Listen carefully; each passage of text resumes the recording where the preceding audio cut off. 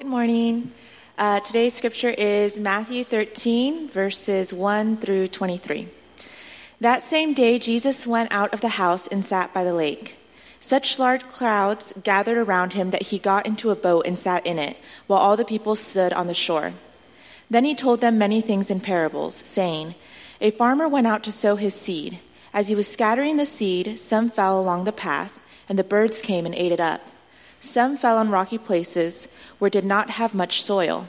It sprang up quickly because the soil was shallow, but when the sun came up, the plants were scorched and they withered because they had no root. Other seed fell among thorns, which grew up and choked the plants. Still others seeds fell on good soil, where it produced a crop 160 or 30 times what was sown. Whoever has ears, let them hear.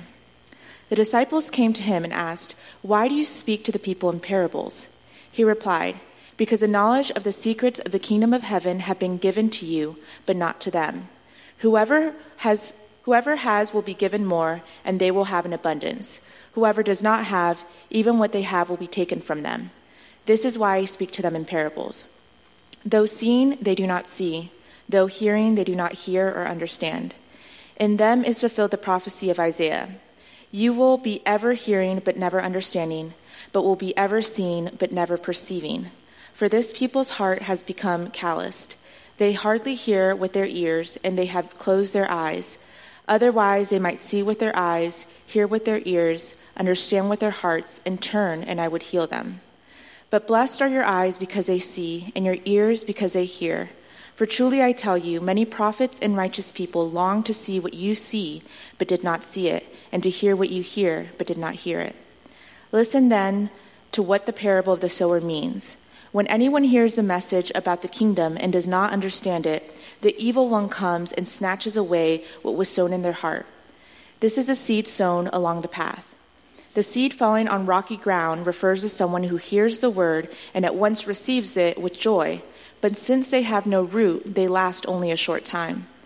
When trouble or persecution comes because of the word, they quickly fall away. The seed falling among the thorns refers to someone who hears the word, but the worries of this life and the deceitfulness of wealth choke the word, making it unfruitful. But the seed falling on good soil refers to someone who hears the word and understands it. This is the one who produces a crop, yielding 160 or 30 times what was sown. All right. Good job. Thank you. Okay. Very long passage. The passages are going to be getting a little longer because we're moving into sort of a new phase in writing in the book of Matthew. First off, welcome. Glad you're here. My name is Tommy. I'm the pastor here, and I've had a good week. It's been awesome. We had over 300 people show up to talk about hell for some reason. I expected like 30, and it was great. And had some conversations, some feedback. It's been great. I'm going to find a way, for those of you who couldn't make it, we're going to find a way to get the audio. It was recorded. We'll get the audio to you in our community. All kinds of people outside the community are asking for it, but it really has nothing to do with them. This is for us. This is our community conversation. And, and then it's also a great way to get you to actually come. Because, like, why buy the cow, right? Is that how you use that phrase? I don't know. So here's our passage today. Matthew 12 has been all about the people of God not receiving the message of God. That's the entire passage of Matthew 12. It even starts with the cousin of Jesus not receiving the message of God. And asking, once he sees Jesus doing what Jesus is doing, saying, are you really the Messiah? Or should I be seeking someone else? And then the Pharisees, the religious elite of the people, seeing and hearing Jesus do specific things and then rejecting those things as those aren't the things of God. And people constantly struggling with Jesus and the things that he's saying because they are so used to hearing the message of God a particular way that when it is spoken, the actual message of God, they reject it in favor of their own interpretation. And so here we are, we come to this chapter, and Matthew and his church have organized this book and put these passages all right here together because now there's going to be an explanation of why the people have responded the way that they have responded, okay? And Here's the thing. It's very, very hard to change people's minds about God. Perhaps you've realized this. Perhaps you've experienced this. You've tried to talk to somebody about the things of God that maybe you know that they're in error, or that you think they're going down a dangerous path, or that you're just trying to awaken them to the things of God. But when you do this, you're talking about like God, like the center of their heart and their mind and their focus, their faith, what their entire life is surrounded. What their entire life revolves around. And so to talk about God tends to set off all kinds of like walls go up, and you just, all of a sudden we're on the defensive, because I am not going to rethink anything about God, ever. What I was raised with and what I was given is the only thing that I will listen to, and anything else I will not listen to. That is exactly what was going on with these people. Now, there are several things you can try to do to change people's minds about God. One of them is you could just argue. You could argue scriptures. You could debate interpretations. The problem is it's not a pretty thing to watch. Nobody likes to see it. It doesn't feel like it's what should be going on. You're talking about the infinite love of God, and then you're coming at each other, debating from different sides, each telling the other guy you're going to hell. And it's a really interesting thing to do. And it turns people off to the ideas of God altogether. Secondly, you could try just shutting up about it and just serving people and just living it out. But oftentimes what that does is it makes people very appreciative and thankful towards you or towards your organization or the people that you're a part of. But it's very hard to redirect those people's love towards God, actually. It's very difficult. So those are two things you could do. Jesus had specific tactics. At the beginning of Matthew, he's preaching sermons because he knows there's a lot of people who are ready to receive what he's got, who are out there looking for something. And Jesus, the traveling, preaching, healing rabbi from Nazareth, has a fresh take on everything, and they're ready to receive it because nothing that they've heard has taken root inside of them and done anything to help them. It's just been sort of this oppressive thing. And so Jesus is... He's been preaching these sermons, and people have been receiving them. Secondly, Jesus has been raising up these disciples, this group of 12 guys, and sending them out to live as he has been living, to preach his message, to do his works, healings and good works, and reaching out to rejected people the same way he was. So that is a thing that he tried as well that was relatively effective and eventually led to the spread of the church. However, there is a third arsenal that Jesus had in his tool belt, which is storytelling. And this is one of the most underrated things that Jesus did. People don't realize how important and how strategic Jesus' art of storytelling was. For the next month or so, we're going to be in chapter 13. The rest of the chapter is all stories about the kingdom of God. It's these parables. Now, these are not allegories. Allegories, the difference between a parable and an allegory is an allegory can be interpreted any which way. Allegories were a very Jewish thing. They would take a piece of scripture, and there's plenty of allegory in the scriptures, and you would take a piece and you would come at it from all different directions, and you would turn it and look at it another way. And they wanted to see some of the language we sang this morning came straight from the Jewish method of interpretation. It was what's the height of this passage? What's the breadth of this passage? What's the depth? How deep does this go? How wide can this be applied? And that's sometimes they're talking about the cross, and they say what's the height, the width, the depth, and they would speak in these Jewish ideas that would how many ways can the cross be looked at, which is a very important conversation, by the way. Now. Parables, however, are not allegories. They are not meant to be interpreted in different ways. There's one meaning to them, one thing that is to be learned. The first one that we are given here is given to us, and then it is interpreted for us with a thing in the middle that is sort of a question of why are you asking these? So before the stories are all told, Matthew begins a story, then tells you why he's telling the story, why Jesus told him in stories. And then he's giving the meaning of the story so you can kind of see, okay, this is how we handle these things. And then that doesn't happen again. And so you are given the rest of the stories all through chapter 13, and then again later in chapter 18 we're given more. So here's basically how this goes. It starts off, I'm going to start in verse 10 and explain why Jesus is telling parables to start with. And then we're going to move into today's parable. This is probably going to be a lighter sermon. We've already talked about heavy stuff this week. And so we're just going to go, a little lighter, a little happier, and go get yourself some nice lunch, okay? Now, we're going to start in verse 10. And it says, the disciples came to him and asked him, why do you speak to the people in parables? Valid question. Millions are asking, why are you speaking in parables? Now, and so Jesus really gives 3 explanations for why he's doing this, and we're going to move through those quickly and get to the story. So the first thing that Jesus says, the first answer that he has for them is found in verse 11. He says, because the knowledge of the secrets of the kingdom of heaven have been given to you, but not to them. Jesus had been teaching his people the kingdom of heaven, this thing that people didn't really understand, and Jesus is revealing it to them, and they were ready, and they readily received it and started living as part of it. However, everyone who was not one of his people has genuinely been hearing it, thinking about it, and rejecting it. So he says, what he's saying is, I've been teaching about the kingdom of heaven, and they have not been receiving it. You have, but they have not. Notice when Jesus talks to his own people, his own followers, he doesn't speak in parables. He speaks in parables to people who have rejected what he's previously said. And so one of the things the parable does is it's sort of like a bunker buster bomb, right? I don't know if all of you people are into that stuff. It goes right inside, and then it opens up.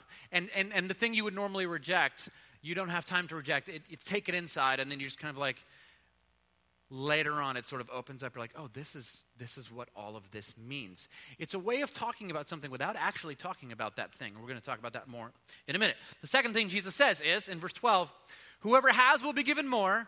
They will have an abundance, and whoever does not have what they have will be taken from you. Now, again, this passage is right in the middle of a bunch of passages about gardening, and this applies directly to one of the types of soil he talks about. Here's what he's saying. Things are growing in your life, and those things will continue to grow, and they will push out things that are present, that need to grow, but will not. There are things in your life that should not be growing, and as they grow, they are pushing out things that should be growing in your life, but are not. These people had the Word of God. They had the Scriptures, and they were studying it. They had these words of the prophets, and they were familiar with them. However, Second Temple Judaism was growing, and it was very nationalistic. It was very much like God's going to come in. He's going to send his Messiah. The Messiah is going to lead a violent revolt. We're all going to take up swords and shields and spears, and we're going to overthrow the Roman Empire and establish the kingdom of God by force, okay? There is a reason a massive crowd of people came down to the water that day to meet with Jesus. There's a reason. There's a specific message they were waiting to hear. They were waiting basically for Jesus to say, now is the time. Grab your swords. I am the Messiah, the Davidic king. Let's overthrow the empire. Likely that is exactly what they came to hear. And they get there, and Jesus starts telling stories about gardening. Okay?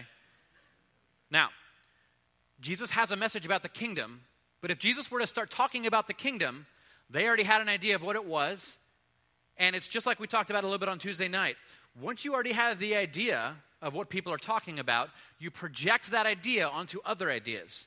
Jesus is sneaking in a brand new idea about the kingdom in through these stories, and it is really important to understand that. Because there was something that should have been growing, but it wasn't. This other thing was growing, which should not have been. And he says, and that will grow, and even what little bit that they had is going to be taken away from them. And so I'm going to teach differently because they are losing it, okay? Now, the third thing he says is in verse 13 to 15, and it's the words of the prophet Isaiah. And he says, this is why I speak to them in parables. Though seeing, they do not see. Okay, there it is. Just to wrap the whole thing up, like, I'm talking about the kingdom of God, and they're seeing this, and they're meant to see this, okay?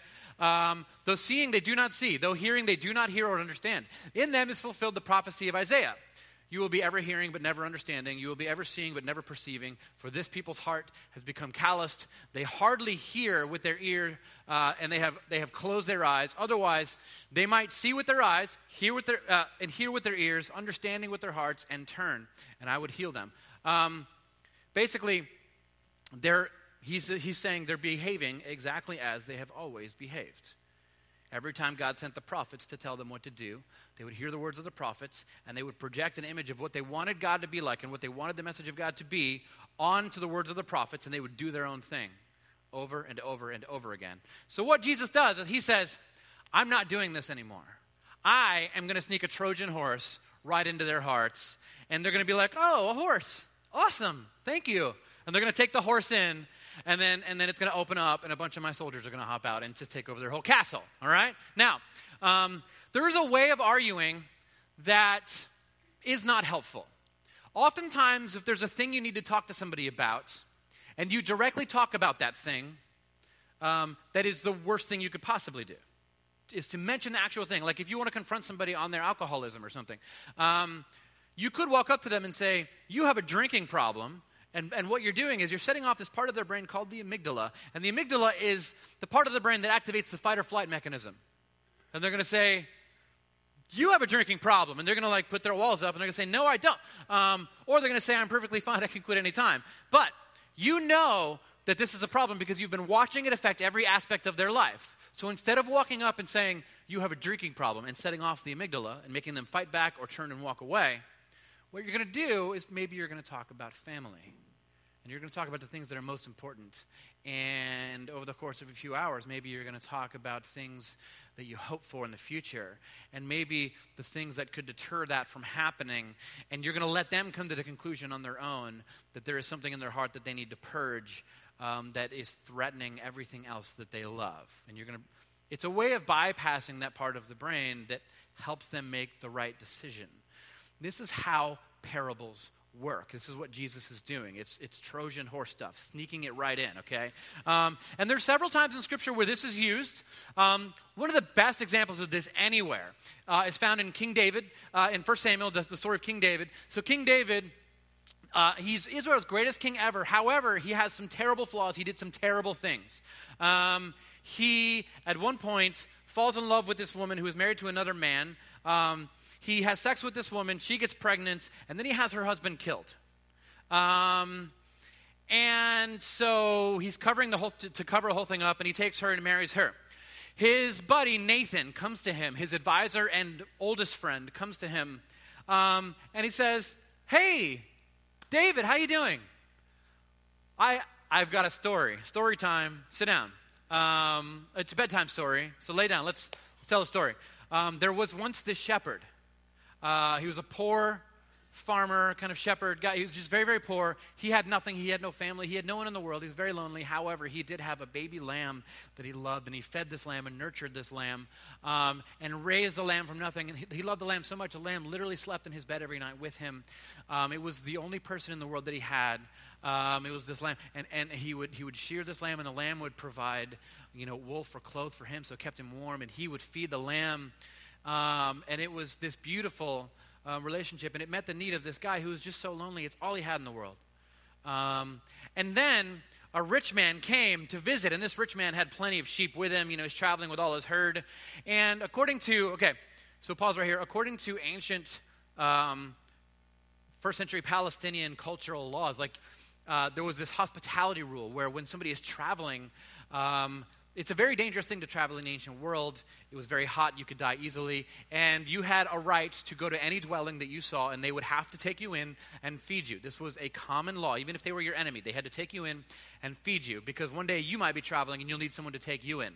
And so this poor man brings this rich man into his house and gives him a place to sleep, but he also has a responsibility to feed this man, and he has no food. And so the rich man takes the poor man's lamb and butchers it and eats it, when he easily could have provided one of his own sheep to the man. Okay? And he tells this story, and David is listening. He's like, I can't believe this guy did this. He's like, did this really happen? And then we have the response here from David. David burned with anger against the man and said to Nathan, as surely as the Lord lives, the man who did this must die. He must pay for that lamb 4 times over because he did such a thing and had no pity. And then Nathan said to David, you are the man. Like Trojan horse, so boom, I've been attacked from the inside. And he tears his clothes and throws himself on the ground and says, you're right. Could have had any lamb in the world, and I took another man's lamb. And this is how the parable works. This is what parables do. They're really, really important. So the ancient parables were really, really important. people still do this kind of stuff. There are modern parables that are told. Let me read you one. This is from, there's a theologian, an Irish theologian named Peter Rollins, who has this book full of parables. I want to read you one of these. It's called the Parable of the Disabled Fox, okay?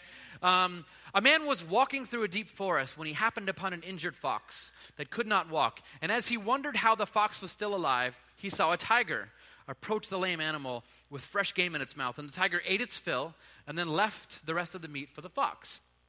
The next day, the man returns to the same spot to see if the miracle would be repeated. And sure enough, the same tiger eventually appeared and once more fed the fox.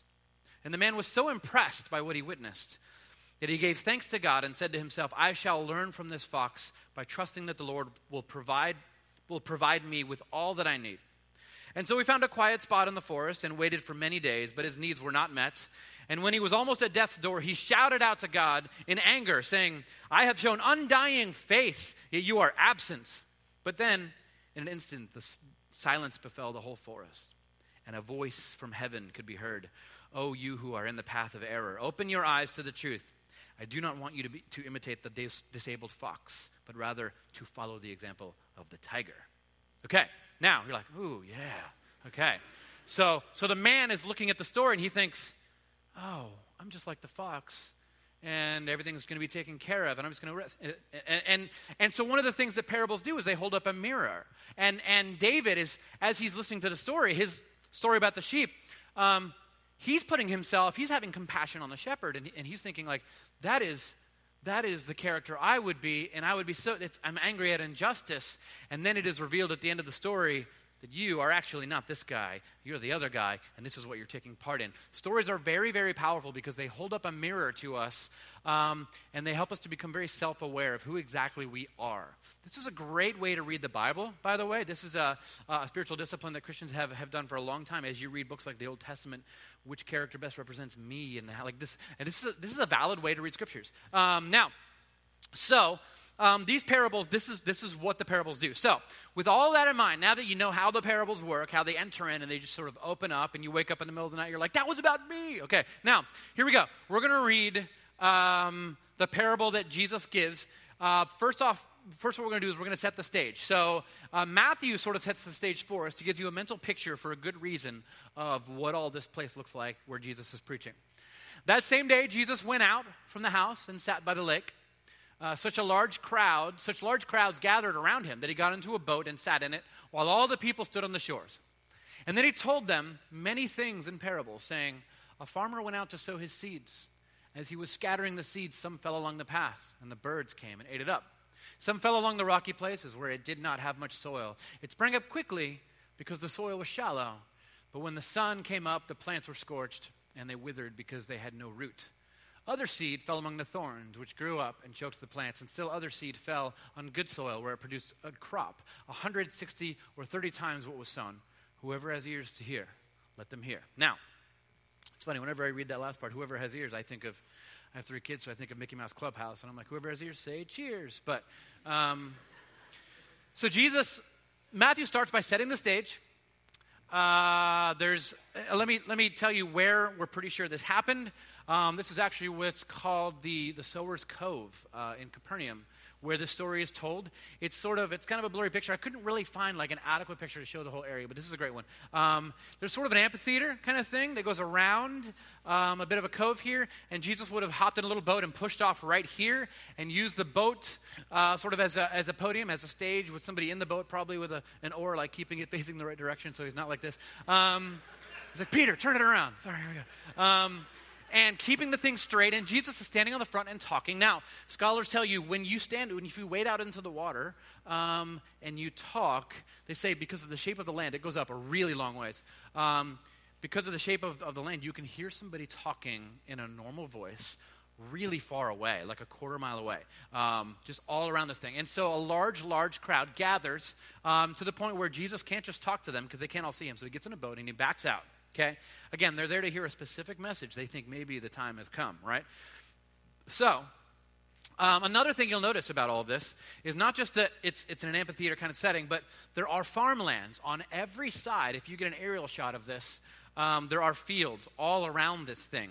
And as the people are listening to Jesus talk, what you're going to see is farmers working in their fields all around them, peasant farmers working the fields of the people who owned the land. Now, there is different ways that the Greek is translated here. The Revised Standard Version and the English Standard Version and the NIV, they use this, they basically start off with generic, a sower went out to sow. A lot of just scholarly translations that go into this kind of stuff, when Barclay translates it, when Wright translates it, when Dunn translates it, they actually say this is very specific. It's not a sower, it's the sower, it's present tense, it's likely somebody that was there. So what is happening is Jesus is here, and he's pointing at someone behind them, maybe up on the hillside, they could just turn around and look, who's scattering seed. And as they scatter seed, Jesus says, the sower is scattering seed. And they would pause, and they would all turn, and they would watch the sower. I want you to watch where the seed lands. And the seed is flying and falling different directions. There's different ways that planters would plant. Some would just scatter indiscriminately. Some would do more of a precise kind of thing. They would put the bag on the back of a donkey, and they would slice a hole in the end, and they would lead the donkey through, and it would have to go up over the walkways and stuff, so it would hit all the same places. But either way, Jesus is likely pointing out things that are going on right around them, and as this incredible, masterful teacher, he's using exactly what they're seeing and saying, look at that seed, look what that just landed. What do you think is going to happen to that seed? Now look at this seed. Look what happened there. Now, when we start talking about seed, if you look back through ancient texts, you will see there were plenty of instances of Greek philosophers, of Epicureans, Aristotle, all these people that used the idea of a seed as a metaphor for the word that they were talking about. And so this was sort of a setup that they would regularly do. They would talk about the seed being planted in the ground, and he says, I have a seed I would like to plant inside of you. And this is the way that they would sort of communicate this way. Okay, I would plant this in your heart. By the way, in the ancient world, when they would talk about planting a seed in your heart, there was a Greek word that would use. The Greek word is splagnon. Everyone say splagnon. Okay, now that is a word that we translate in English as heart. It actually specifically refers to the bowels, the lower intestines. And so if you're drawing a picture of like I heart you, you would I and then intestines. You, because this is how they get butterflies in your stomach. That's how they would describe the whole thing. I'm nervous. This is how they interpreted it. The seed of God was planted in your splagnon. That's what the word that is there. We just translate it as heart because we're trying to get the meaning of the whole thing. That's how we use it today. So the idea is we're going to plant the word. Aristotle maybe has a word for his followers. I have a seed for you. And this is how he would talk. So Jesus, standing up to preach, sees people scattering seed. He's like, perfect. I want you to turn and look at this guy. I want you to watch the seed as it flies. I want you to watch where it lands. And then he's going to talk about the different kinds of soils that it lands on. He says, the first kind of ground is the wayside, all right? There's these layers, and there's stuff on the bottom that is very useful for planting in, but it's buried under these hard surfaces on top from people walking on it. The rows, the ancient sort of farms were set up in these big rows, okay? And between each row, a road would lead to a field, and then it would lead away from a field, but you could just walk right through the way paths through every single row of food. And this is where Jesus and the disciples were walking through a row of corn, and they were gleaming as they went and crushing and eating, okay, when the Pharisees accused them of breaking the Sabbath. So this is ground that is well-trodden, flat leather sandals, stomping on it, tons and tons of people traveling through this place. Capernaum was a main thoroughfare. That's why there were Roman soldiers there. That's why they were taking taxes there. People traveling along, and people pass right through this field. And so, as Jesus is pointing at the field up on the side, where people might be gleaming and someone's scattering seed, he says, look at some of this seed is landing right where people are walking. It's never going to get through there. And so, this is ground that is very firm. It's like pavement. It's no more likely to grow anything than if you dropped one right here on the stage or on the ground or on the concrete outside. Nothing's going to grow, okay? And so then he points out that some of the seed it's landing somewhere else. And he describes this, what's called stony ground. Now, it's not ground that's covered in stones. It's something different. This is land in Palestine that has just been tilled. And as you till it up, what you find is there's rocks coming to the surface everywhere. There was this thin layer of nice peat and green grass and soil on top, but if you try to plant crops in that, first off, you can't even run a pick through it. or a hoe or anything like that, because it's going to be really difficult because there's rocks under there. So in preparation of planting things, you have to till the whole thing up, and you have to gather the rocks. When you go to places in the Middle East and you visit these gardens and you see these farms, what you're going to see around the edges are these stone walls about this high that go all the way around. They didn't go quarry those stones and bring them in to build borders around their farmland. Those rocks came from in the garden. They till it up, they take those gardens, they take those stones, and they put them on the outside and sort of use it as a boundary as well. And so that's what's going on here. This is stuff that is under there, and you don't know what's there. It's soil that has to be prepared and tilled up. The third thing that Jesus mentioned is the thorny ground. And this is really deceptive because thorny ground looks really good. I mean, you can go and just till up a whole bunch of land, and it's going to look fertile and brown. But the problem is there are seeds in there left over from they're the descendants of whatever was growing there before, or birds flying by and dropping seeds, or there's thistles and there's thorns. There's stuff that will grow in there that you don't know that it's in there because all you did is you tilled it all up and it looks ready to go, but it's really not. And when you plant something there, it's going to begin to grow, but weeds always grow faster and it's going to choke it out and it's not going to take root.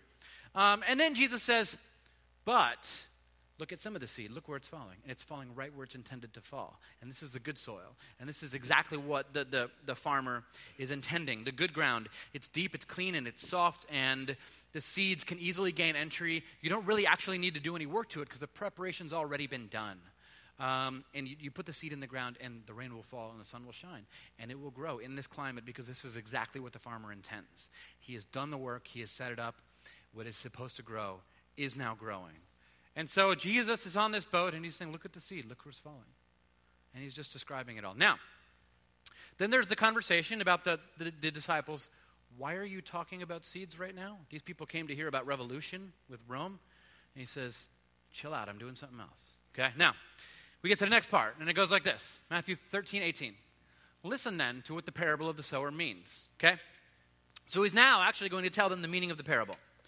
And he starts off in verse 19. He says, when anyone refers to the message about the kingdom and does not understand it, the evil one comes and snatches away what was sown in their hearts. This is the seed that is sown along the path. So he describes the wayside path as this thing that, like, the idea is the seeds that are meant to penetrate in and grow something, they land on the top because everything is packed so tight. There are many people who have walked the same path for so long and have just gone back and forth on the exact same ideas and have packed it so tight, have never challenged anything that they think, have never looked at anything in a new light.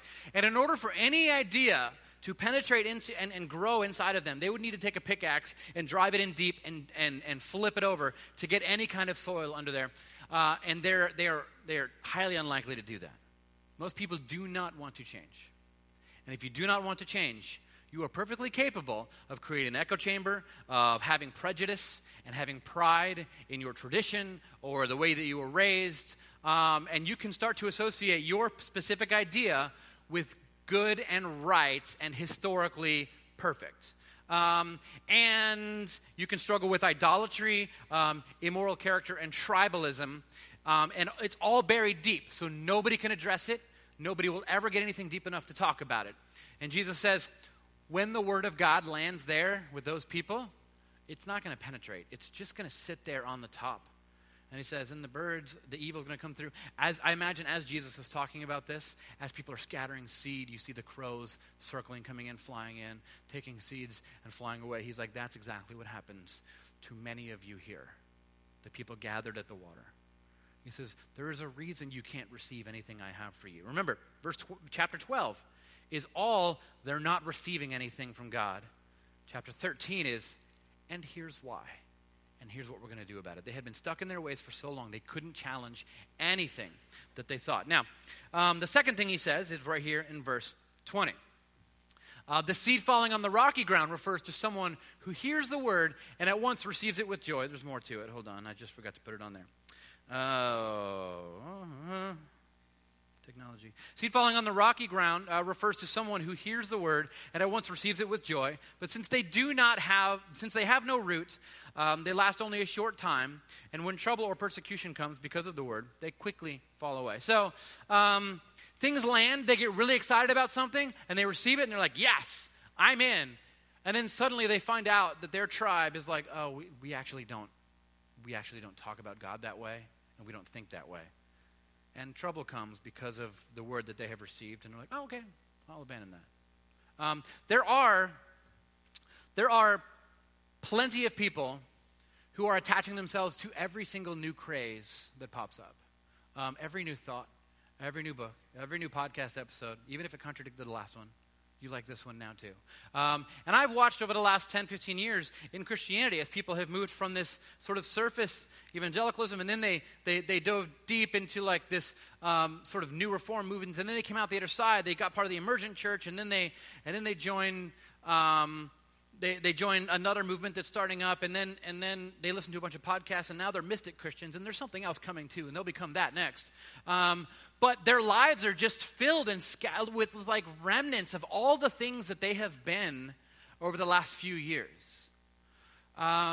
Nothing has taken root. Nothing really is rooted in any kind of tradition that means anything. They have no gauge by which they are measuring, like, is this the right thing? Is this what I want? Nothing has taken root and driven in really, really deep to where they can develop some discernment and look and say, I think this is a flash in the pan. I think this is some ideas that are new and interesting to look at, but I don't think they're rooted in anything that is intelligent or deep or academic or in any kind of tradition of spiritual discipline at all. I want to know where this is going. There should be a process that you have by which you digest information. You should not be the kind of people who consume, and then the information passes right through you and on to the next thing. And you hear something, you're like, yes, that's great, that's inspiring. And the way Jesus describes it is, it grows really fast, and they get really, really passionate about this thing. But they'll never really dig deep and pull out the boulders that keep the thing from really taking root. And the thing grows really fast, but then things get really hot, and they're like, oh, we're not thinking this way anymore. Because oftentimes they're part of a tribe, they're part of a group of other kinds of Christians who are thinking, and it's groupthink, they're all moving a particular direction, and everyone is just constantly changing, and they begin to say to themselves, well, change is good, we're just going to keep changing all the time. What's going to happen is, and I see this a lot, if you don't root yourself in something, in some process by which you are evaluating the things that you study and read and discerning whether or not the little pieces of it are good or bad or what parts of it you should discard, if there is no process, you're going to skim along the top of everything. Nothing is going to take root, and you will get in such a habit of skimming along the top of everything and changing your mind on everything based on what someone else says, you will eventually discard the whole thing. This happens all the time. All the time. I have many, many friends who never took root in things and just kept changing and shifting and changing and shifting, never took root, never actually spent an extended amount of time and with some patience and fortitude and let something sit and grow and live it out for a while and see if it really does produce the fruit that you want it to produce. And eventually the whole thing just kind of falls away and you're just like, I don't know anymore. This is what happens.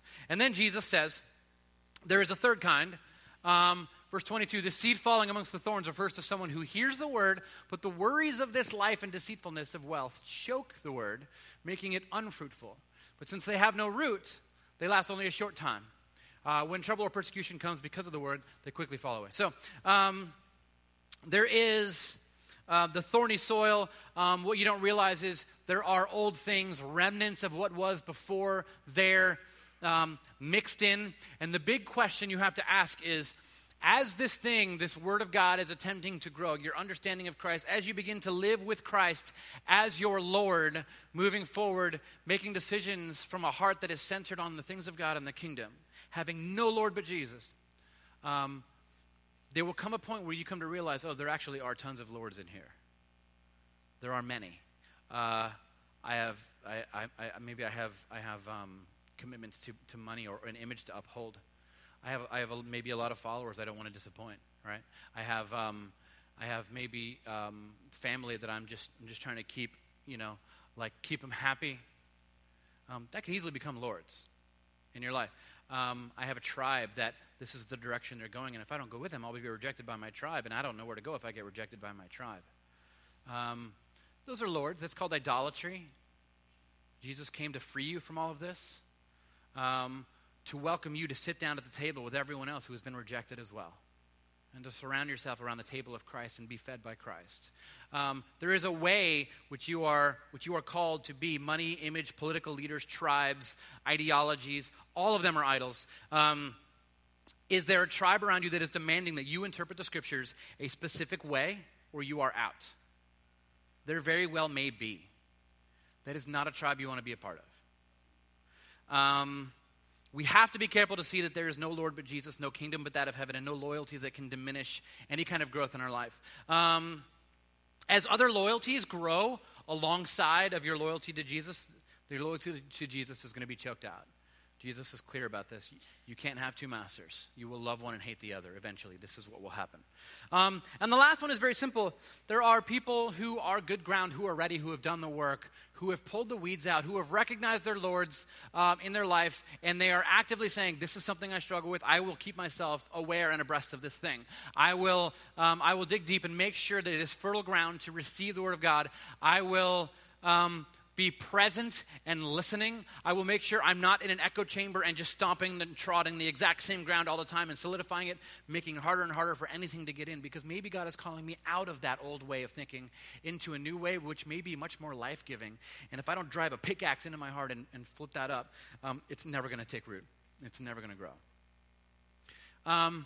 This is the setup for everything Jesus has to come after them. Now, one of the things you'll notice about the Bible is from the beginning of Genesis to the end of Revelation, there is constant conversation about soil.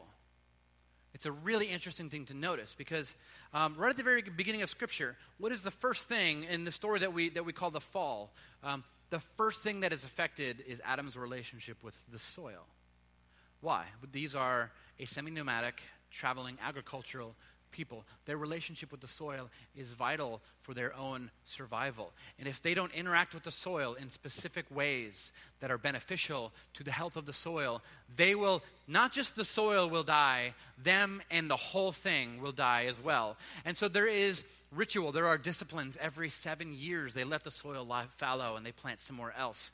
There is rhythm, there is rotation, there is seasons where we rest, there are seasons where we work hard, there are seasons to pull up, seasons to put in. There is a ritual, there is a way of living. And the Christian life is no different from this. Jesus here is referring to the soil, that relationship, as your soul. Your relationship with your soul is vital if you don't nourish it in some way, if you don't have a habit, a ritual of spiritual disciplines, of fasting, of prayer, of meditation, of study.